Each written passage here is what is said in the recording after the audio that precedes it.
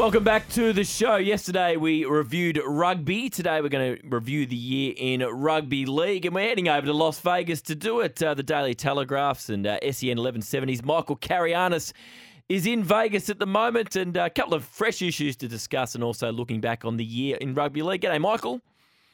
Hey, Jules. How you going, mate? Very well. Thanks so much for your time over in Las Vegas. We know that the season is kicking off in Vegas next year. A couple of the stars are over there. They're at a Raiders game the other day. What's the feeling like over in Vegas ahead of these games next year, and what's been on the agenda?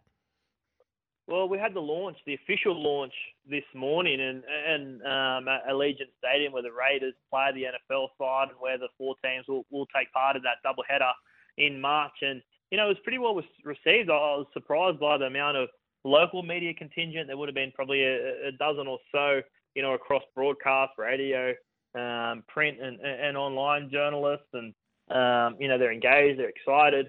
You know, whether that translates into ticket sales or not, I'm not sure. But you know, we walked the strip with the players yesterday. They were in full kit for some photos, and you know, you walk past and you'd hear a few Aussies saying, "Oh, go the Rabbitohs, go the Broncos," or whatever the case may be, or some of the locals going, "Oh, look, it's the rugby guys," you know. So there's an appreciation, I guess, and a sense of anticipation. And look, let's hope that it works out, because it's a massive opportunity for the game, and I think the game's doing the right thing in trying to take it over here and giving it a genuine crack. The physicality, I'm assuming, something that will interest the Americans, because whenever they see Australian rules football, they talk about, hey, you guys don't wear pads, you guys are crazy, and we know how physical your sport is. And I heard a couple of the boys, Aaron Woods was one of them, talking about that. I think that side of the game will interest the Americans, won't it?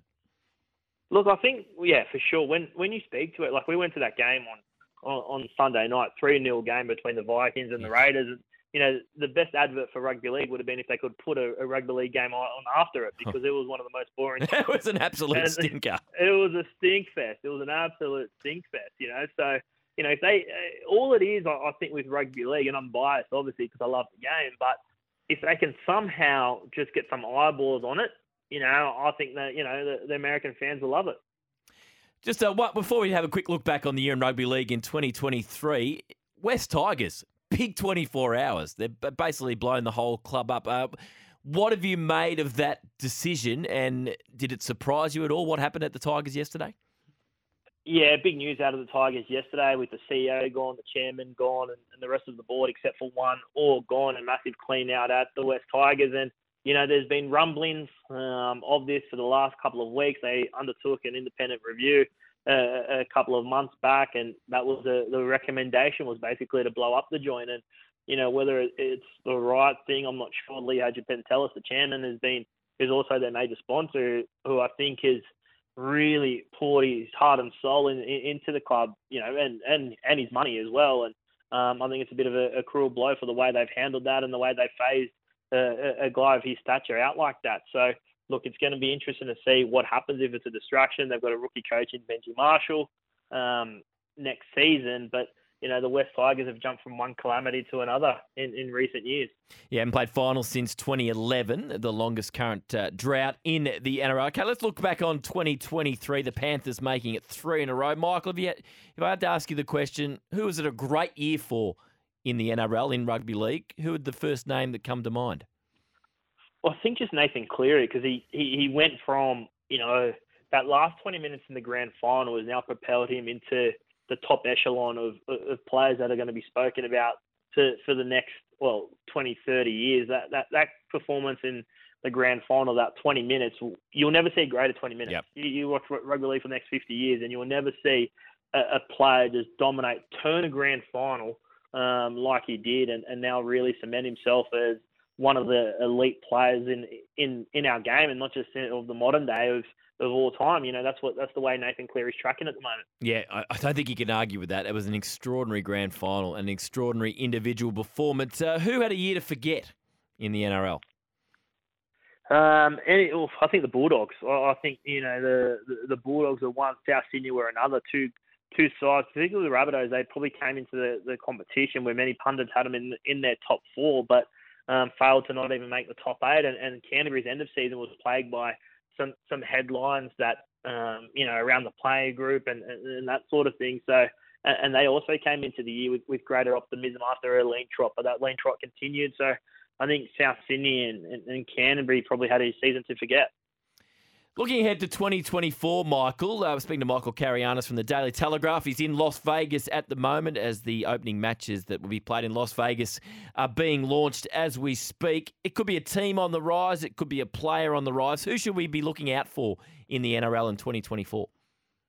I think Manly. I've got some, they didn't make the 8 this year, but I think they could sneak not into the top 8, into the top 4. Provided they keep Tom Trbojevic on the field for at least 20 games. I think, with the addition of Luke Brooks, Josh Schuster back to the back row, and, players like Homole Olakawatu to develop in, Daly Cherry-Evans is still at the peak of his powers. I really like Manly climbing from outside the top 8 to potentially finishing in the top 4 next year. What do you think will be one or two of the big stories in 2024? Yeah, well, this is fresh in my mind. Obviously, at the moment, is Vegas to see what sort of ticket sales they get, to see what sort of numbers it generates in the US. It's going to be shown on prime time in the US, and whether it works or not, or what sort of numbers they can get. And I think that's going to be one, definitely, that people will have an interest in. And two will be expansion. The NRL will expand to at least 18 teams, whether they go 18, 19. Announcement next year, I'm not sure, but they'll announce definitely the path forward for an 18th team. And, I think all the money's on a PNG franchise, but we still need to understand how that will take shape and how that will look. Melbourne Storm, preliminary finalists again, but if you look at their results, I guess, against the Panthers and the Broncos in that final series, that they were a long way short of the two eventual grand finalists. What are you expecting from the Storm in 2024? Yeah, they need their big guns to fire. I think they're just really a forward short, and a real, a lot walked out the door at the end of last year with, with Kafusi and the Bromwich brothers and Brandon Smith all leaving the club, and that was a lot of experience, a lot of mongrel, a lot of hard edge out of that forward pack, and they just haven't found that yet. I think their forward pack needs a little bit more starch because, their 1, 6, 7, 9 are outstanding. Provided Ryan Pappenhausen can play and Nick Meaney will shift into the centres, that gives the backline a better balance. But, I think if they can just lift their forwards up a little bit, they'll be a dominant force again. Can they be a genuine contender if they don't get Ryan Pappenhausen up and going again?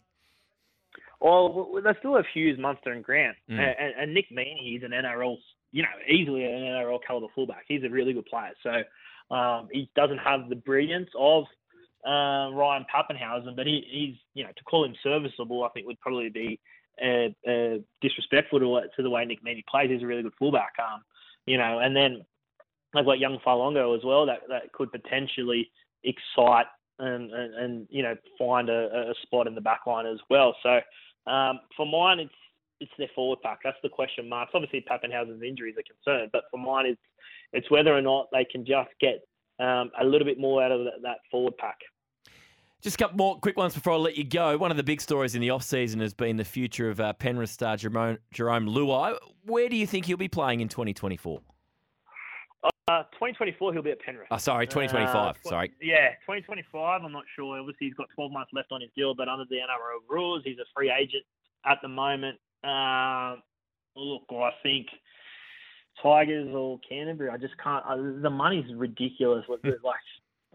Significantly different to what he can earn at Penrith. We're talking $300,000, $400,000, $500,000 a year over the course of 5 years. That's a lot of money to leave on the table.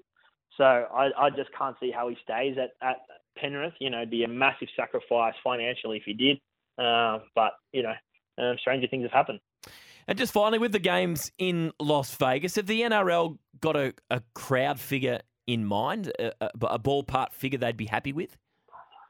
Oh, they haven't put one on it, but I'm going to say I think around 30,000 would be par. It's a 65-seat stadium. They've already sold about 18,000 tickets. About half of that's come from Australia already. So, there'll be a little bit more of an increase from the Australian public, I think. But surely they can they'll sell at least another 10,000 tickets between now and March. So I think 30,000 would be par. If they can nudge 40,000, I think that would be a huge achievement. Oh, from an NRL point of view, I hope it goes better than the AFL's move into China. That was a bust. There was no interest at all in China, and COVID completely ruined it anyway. Hey, Michael, I really appreciate you taking our call. Enjoy the rest of your time in Las Vegas, and thanks for looking back on the NRL season 2023 with us. I'm off the Raiders training now, so we'll see what that brings.